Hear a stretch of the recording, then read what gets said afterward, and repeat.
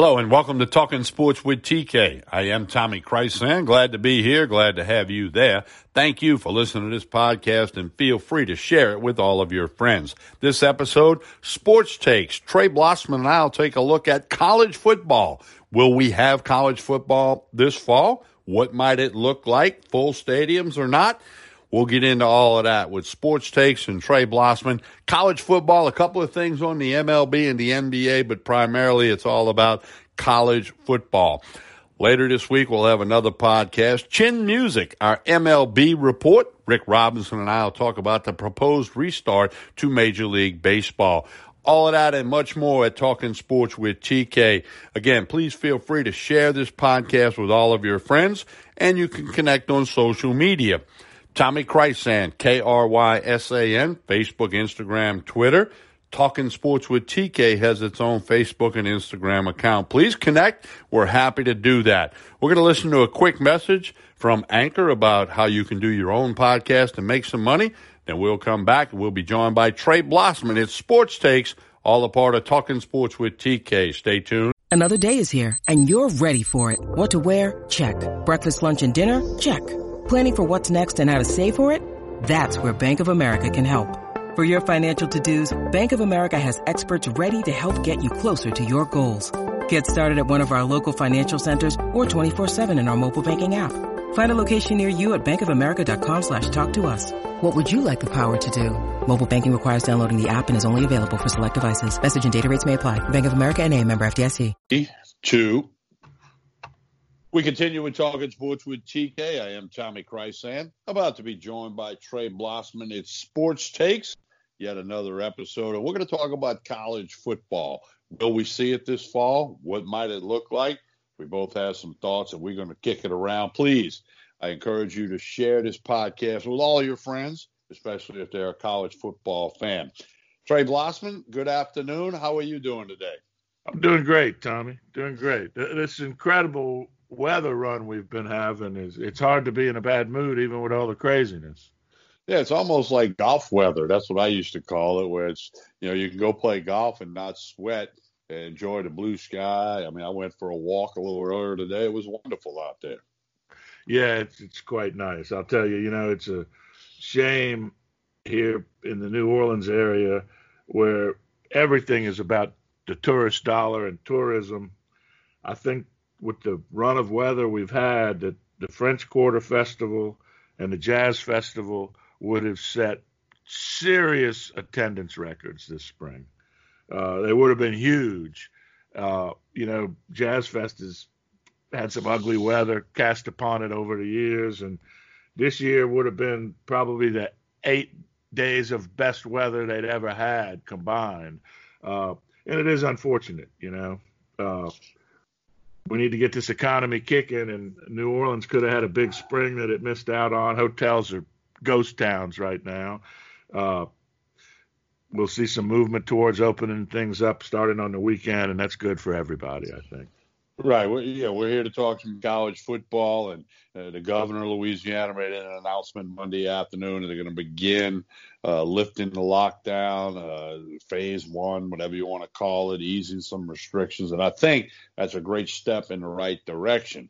Now, getting to college football, that's still a little bit away on the old calendar, but it's sneaking up quickly.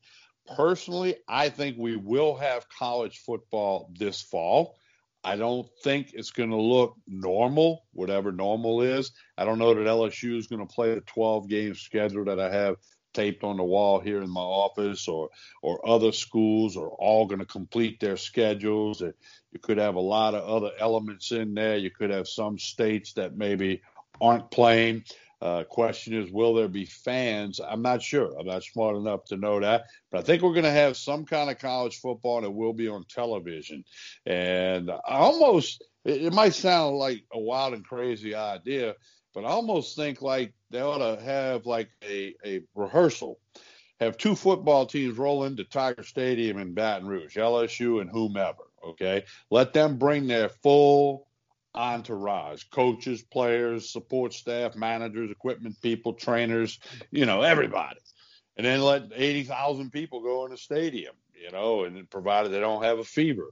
And then let them all sit there for 2.5, 3 hours, let the band play, whatever, play a game of touch football, don't matter. And then let everybody leave and let's see if anybody gets sick.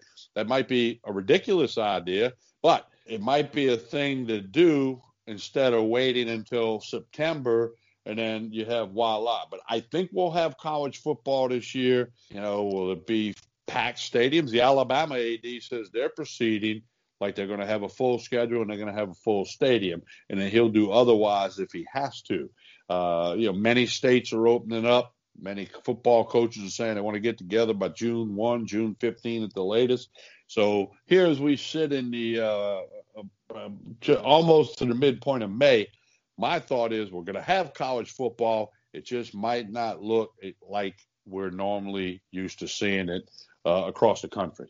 Well, Tommy, if you're going to have college football and you're going to have fans in the stands, if you're going to say, well, let's enforce social distancing within the stands and let's reduce the capacity of Tiger Stadium from 102,000 down to, say, 50,000, who's to say who gets the tickets? That's going to open up a can of worms that's going to be unbelievably difficult. I think this, Tommy, if there's going to be football, if you feel safe, go to the game. If you don't feel safe, stay home and watch it on TV.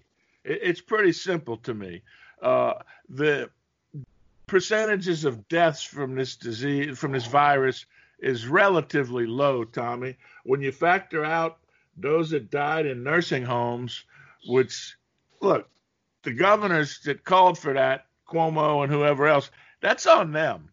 That was a stupid thing to send infected patients into nursing homes full of old and sickly people. That was just flat out stupid. But if we take away those nursing home deaths, the death rate from this COVID-19 coronavirus, whatever you want to call it, is very, very low. If young, healthy people want to go out and watch football in the fall, let them go watch football. If my 88-year-old father determines that for the first time since he was a college student, he's going to miss an LSU home game because he's at risk, then so be it. His streak ends. He'll make that decision. But if we're going to play football, let's not play in empty stadiums. I think that's ridiculous. Let's open them up and let the people who want to come. I agree with you 100%. I think you hit the nail on the head.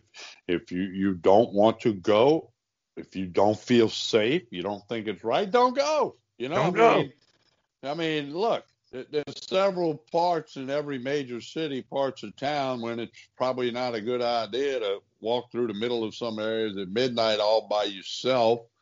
Your risk of something happening would be significant. I don't know if that's a good or bad example, but it's a fact. Sure it is. Yeah. So, and it's just like it's called managing the risk, okay? If some 45-year-old man or woman wakes up on Saturday morning of an LSU game and she's feeling awful, got a little fever, got a headache, all that, don't go to the game because you would put others at risk. No different than people call in to work sick every day around this country somewhere. They don't go to work. They can't make it, or they say, hey, I can't make it this weekend. I'm not feeling good. It's simple. Manage the risk. And I hope we have college football. I think we will. I'm like you, though. I hope it's full stadiums. Now, I guess the downside, the flip side of the coin is, what if, LSU plays their home game against Texas San Antonio on September 5, and they play Texas the next week. Then all of a sudden there's 50,000 COVID-19 cases reported in Baton Rouge. Then they're going to shut things down, or things are going to stop. So no matter when you do something, that risk will be there. So let's throw it on the wall, see what happens. I'm of the thinking that it's not going to surface, and it's always going to be there, and they're not going to get a vaccine for it. They still do not have a vaccine for HIV, which is over 30 years old. They don't have a vaccine for that yet, and they've been trying to get one. So how are they going to get a vaccine for this? Like somebody told me, he said, if soap and water works, you wash your hands, you can't get it. Why can't they, figure out a vaccine? Well, easier said than done, and I'm not medical by any stretch, but I say play college football, and if there's a school that says we're not playing, okay, you're not playing. We'll replace you on the schedule with somebody that wants to play. They will be able to do that. TV money will be there. It'll be just fine. And the fans that want to go can go. I sure hope the heck that's what we see. Well, Tommy, you know, in your scenario, if there are 50,000 new cases in the South Louisiana after 2 home games for LSU football, hopefully those 50,000 cases are healthy young people, because the people that went to the games are the people who could afford to catch this virus, and the people that are going to die from it chose not to go to the games. It's pretty simple to me. I'm at risk. I'm over 60 years old. I have high blood pressure. They tell me that puts me at risk. I've been fairly careful for the last 8 weeks. I'm not ready to run out to the first open restaurant I can find, but we've been picking up takeout every Saturday night and a couple other nights during the week. I've been averaging a grocery store run maybe every 10 days. I put on gloves. I have covered my face. I haven't done it the last few times because I've read mixed reports on what good wearing a mask is going to do for me. But I'm being careful. I'm going to continue to be careful. But if my 34-year-old son wants to go to the LSU game, he ought to go to the LSU game, right? Right. Pretty simple. Yeah, and just a couple other spin-offs to this. You know, when I read how they might wait and play in the spring, that's not a good idea. No, it's okay. Not. You can't alter the sports calendar that much. You know, if you try to say, well, we're going to play football in the spring, well, you're going to have Trevor Lawrence and others saying, well, I'm not playing because the NFL draft is coming up and I'm not going to risk injury when I'm about to be a millionaire. And then, you know, stadium availability. What about the spring sports? I mean, you can't play it all at once. We talked about that a couple of podcasts ago. Right. So if you reach a point where, you know, if we get to September, October, and we can't play a shortened football season, scrap it. Okay? Hey, let history show that it was canceled. Just like I think the NBA should scrap things now.